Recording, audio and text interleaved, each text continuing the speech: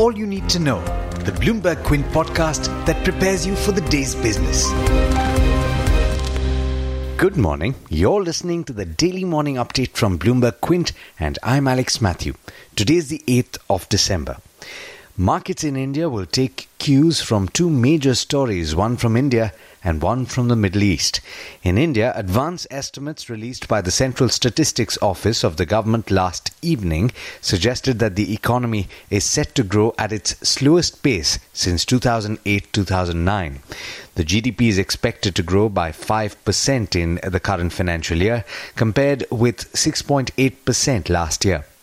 This is in line with the expectations of economists and is also similar to the growth rate projected by the Reserve Bank of India. Of course, the RBI sharply reduced its projection for growth in its last two policy meetings. But more importantly, nominal GDP is seen growing only 7.5% compared with 11.2% in the previous financial year. This is much lower than the 12% growth that was penciled in when the government was making its fiscal calculations in the budget in July. As a result, with nominal GDP now likely to settle at around 204.4 lakh crore, as per the advance estimates, fiscal deficit is almost certain to rise to 3.44% of the GDP if the absolute level remains unchanged. Now on to the international news that's front and center this morning. According to several reports, Iranian state TV has said that Iran has launched tens of missiles at two Iraqi bases housing US and coalition troops following the killing of the country's top general. The attacks were described as Tehran's revenge operation over the killing of General Qasem Soleimani, whose funeral in his hometown on Tuesday prompted angry calls to avenge his death. A US government statement said it was clear that the missiles were launched from Iran and targeted at least two Iraqi military bases housing US military and coalition personnel. Earlier, Iran had said that it is evaluating 13 possible ways to inflict a historic nightmare on the US. The attack ratcheted up fears of a conflict and has already had a bearing on all international markets. Crude futures in the US have spiked nearly 4.5%, and Asian markets, that is the equity markets that have opened so far, are all trading sharply lower. Also, US indices futures suggest cuts of over 1.2% for all three averages. Moving to more news from back home.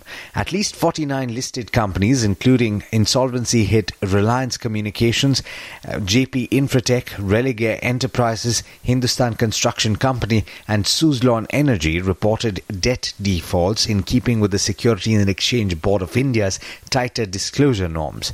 Data of 49 disclosures to the stock exchange compiled by Bloomberg Quint showed that these firms had defaulted on outstanding debt worth 69,140 crore rupees as of December 31st of 2019. The firms had a total indebtedness of 3.66 lakh crore. Now, the Insolvency and Bankruptcy Board of India has amended the norms governing liquidation of a company under the Insolvency and Bankruptcy Code 2016 and barred promoters from participating in the process at any level. The revised norms also say that banks cannot sell their security interest to such persons in bilateral deals either. Now, the government has asked public sector undertakings to dissuade their employees from participating in the Bharat Bandh that was called for today and advised them to prepare a contingency plan to ensure smooth functioning of the enterprises.